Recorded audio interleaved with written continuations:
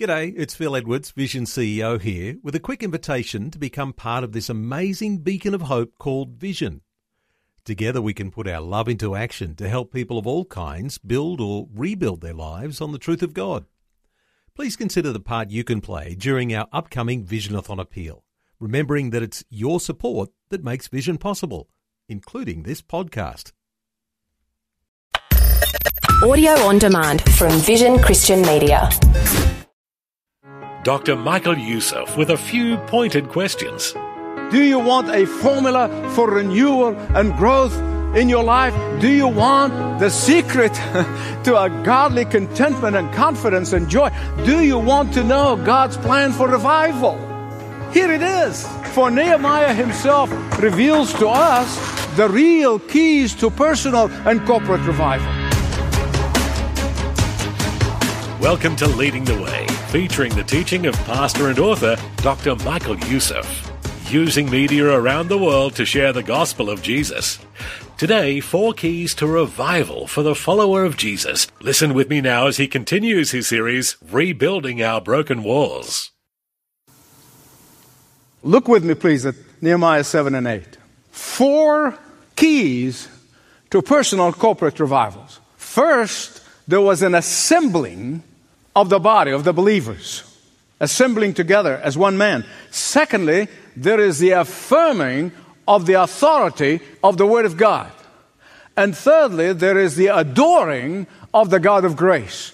And fourthly, there is the abandoning of oneself to God. Assembling together with the body of believers. Nehemiah 7 opens with the fact that after the logistics have been completed, the people assembled as one man. At this point, Jerusalem was not really a city in the true sense of the word. Up to this point, it was just an enclosure. Jerusalem was just a walled fortress. You say, Michael, how do you know that? Well, because the houses and the shops and the other structures have not been built yet. They've been destroyed by the Babylonians 70 years early, but they have not been rebuilt yet. And that is why the rest of chapter 7 give you these names of the families. There were 50,000 of them. 50,000 people out of the hundreds of thousands of Jews were taken into Babylon into exile. Only 50,000 came back. Why? You see, the others compromised with Babylon. They loved the life in Babylon. They turned their backs on God and enjoyed Babylon. God always uses the committed minority. God always uses the committed few. It doesn't have to be a huge, humongous numbers. God used 12 fishermen. Verse 1, chapter 8. All the people assembled as one man before the gate, the water gate. Ezra the scribe opens the Word of God, opens the book of God. Why was it necessary for the people to gather together as one man? Why? Why couldn't they just stay home? And I know you've heard it and I've heard it. People would say, I can just worship God just as well while I'm fishing as I do in church. I can worship God on the golf course just as I can worship in church. Listen, I'm not going to dispute this because I believe you can worship God anywhere. And one of my greatest times of praise and adoration and singing are in the worst traffic jams. Well, it's no use steaming and fretting. I might as well bless the Lord and sing my heart out. But worshiping God in private is not the same as worshiping Him with other believers. There is a certain blessing that God bestows. There's a certain presence of God. There's a certain mystical and miraculous atmosphere that takes place when the body join together and unite in faith with each other. Why do you think Jesus kept on saying, when 2 of you agree, or 2 or 3 of you gather, when you're 2 and 3 and 2 or 3, why? There are things that God does during a time of corporate worship that we will never understand until we get to heaven. Hebrews chapter 10, verses 24 and 25 warns us against the danger of neglecting the assembling together with the body of believers. Now, if you are a sensitive believer, as most of you are, and for whatever reason you stay away from corporate worship, you know and I know what happens when the heart begins to grow cold, not only toward God, but toward the people of God. You know what I'm talking about. I know it experientially. But when you return to the heart of corporate worship, your heart feels like it's going to burst out of joy. Many years ago, the devil tricked me, and I stayed away from the heart of worship. My life was joyless. Bitterness gripped me. Anger dominated. And I felt like a thirsty man in the middle of Sahara. But thank God, a loving sister who never gave up on me and never ceased to pray for me, until one day I found my way back to the heart of fellowship with believers. And I came back to the heart of corporate worship again. And that time it was joy unspeakable, unforgettable. Listen to me, beloved. God did not design us to be Lone Ranger Christians. He created us to be in community. He created us to be members of a body, active, involved. He created us for one another, so can we worship together and praise together and encourage one another. In fact, when we lift our voices to God, whether you can sing or not, it doesn't matter. When we stop praying together, all of that comes as a symphony to the ears of God. King Solomon puts it this way, Ecclesiastes 4:9 and 10. Two are better than one, because they have a good return on their work. If one falls down, his friend will help him up. And the very reason why Nehemiah was toiling and sacrificing, why he left the luxury of the palace in Susa, why he gave up power and authority and all the goodies that this people were longing for in our world and our culture today. He gave it up and he sacrificed and came back to sweat and to toil and get his hand roughed up and callous. It was not just so that they may have a beautiful wall to look at. He did not do that because he was building an edifice. No, but so that God's people may worship God together in unity, in peace, and in joy. The first key to revival is what? Assembling together with the body of believers. The second key to revival is the affirming of the authority of the Word of God. Let me tell you something. This is the battle of this generation. The authority of the Word of God. Every generation has its own battle. This is ours. And the reason we gather together, not just to have warm and fuzzy feeling. I have nothing against warm and fuzzies. I like them myself. But feelings do not last for very long.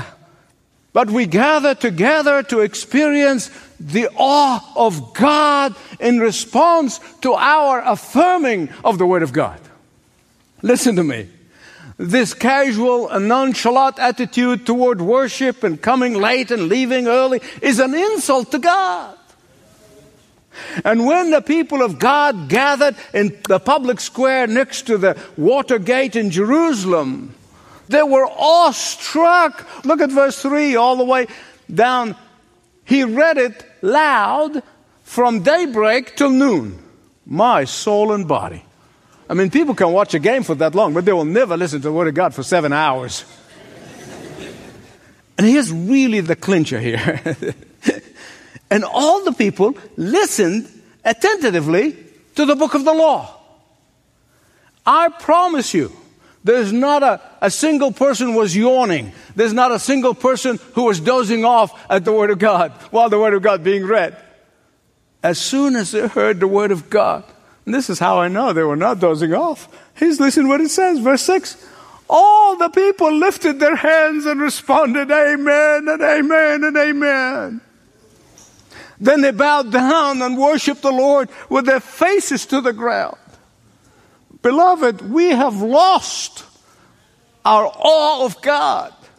They were struck when the Word of God was read on their faces. Listen to me.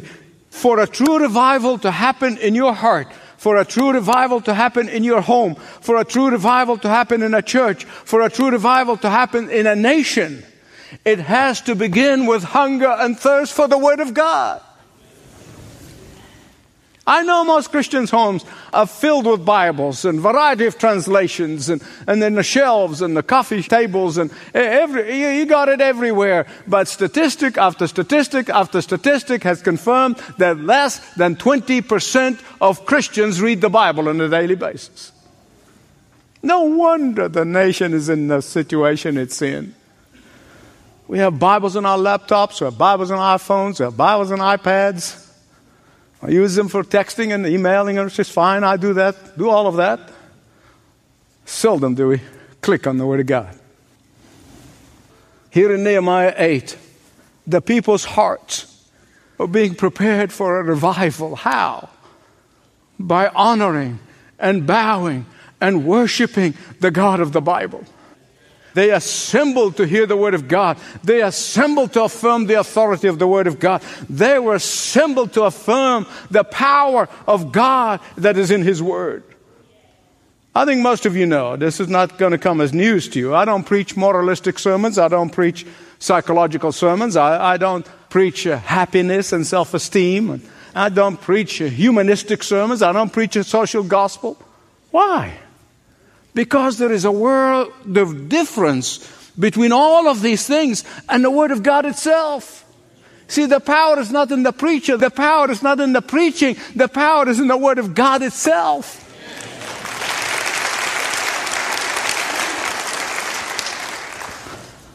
And that's why I often tell you it is far more important to be biblically correct than politically correct. When Ezra opened the book of God, people stood up. He didn't ask them to stand up. They stood up. They couldn't sit still when they heard the Word of God being preached. They rose out of reverence. And today people treat the Bible as a smorgasbord, a buffet. I like this, but I don't like this. I like that part. I don't like that part. And, the Bible said that sex is in monogamous heterosexual marriage for life. Oh, I don't like that. Toss it out. Bible said give and tithe. Oh, I don't like that one. Take it out. Toss it out. We pick and choose. Instead of allowing the Word of God to sit in judgment over us, we sit in judgment over it. Listen to what Psalm 138 verse 2 said. I will bow down toward your holy temple and will praise your name and your word. We often say that a good man, that his word is as good as his name, or his name as good as his word. That is absolutely true of God.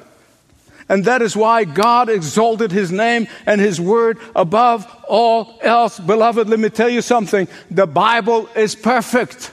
It does not need editing. It does not need revising. It does not need rewriting. It does not need modification. It does not need apology. It does not need to be watered down and acceptable. It is pure without contradiction.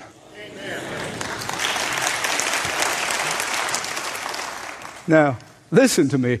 The church that succumbs to human reasoning or human experience or social or political fads or a culture fashion is a church that has begun to doubt the authority of the Word of God.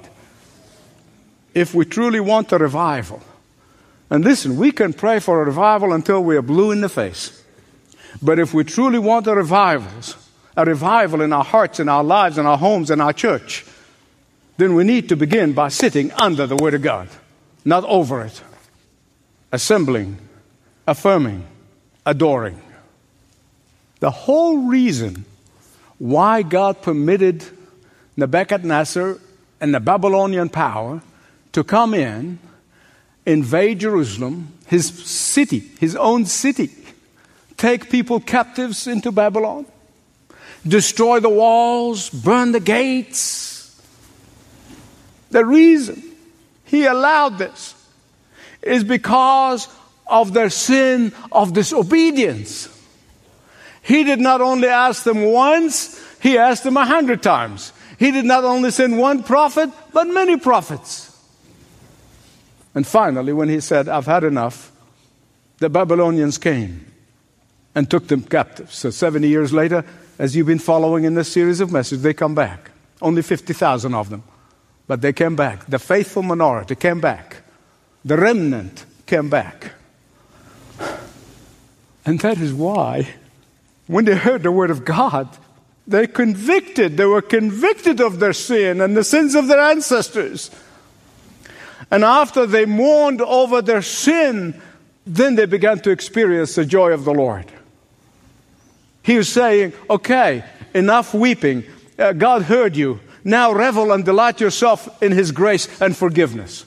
Once you have genuinely repented and turned, then revel in the grace of God. Rejoice in the grace of God. Let the joy of the Lord be your strength. And that's what they're saying to them here. Look at verse 10. The joy of the Lord is your strength. After the word of God pierced their hearts with grief, the same word of God brought them into repentance. And that same word of God brought them into adoration of God's amazing grace. Sincere repentance from sin, always followed by joy. Always. The one thing about the Word of God, it does a complete job, like a good surgeon. It does a complete job. It cuts us up. It removes the cancerous cells. It sews us back up again, and then it heals us. The Word of God does it all. Have you experienced the joy of the Lord? I'm talking about overflowing and overwhelming joy that makes you want to spend long hours reveling in His overwhelming grace. Please don't forget what I'm going to tell you about joy. Authentic joy does not come from outward experiences. Really does not. Authentic joy does not come from winning the lottery or making this big bucks or winning this or succeeding at that. No. These things bring us momentary happiness and they go away as fast as they came in. But authentic joy is a true contentment that can never be stolen or taken away from you. Nobody can take it away from you. Financial setbacks will not take it away from you. Betrayal of friends will never take it away from you. Troubling medical diagnosis will never take it away from you. Why? Because authentic joy is God's gift to you after repentance. And that gift no one can take away. Psalm 19:8. The precepts of the Lord are right, giving joy to the heart. The commandments of the Lord are radiant, giving light to the eyes. The first key to revival is consistent assembling. The second key to revival is the affirmation of the authority of the Word of God. And the third key to a revival is the adoring of the God of grace. And fourthly and finally, the fourth key is abandoning oneself to God.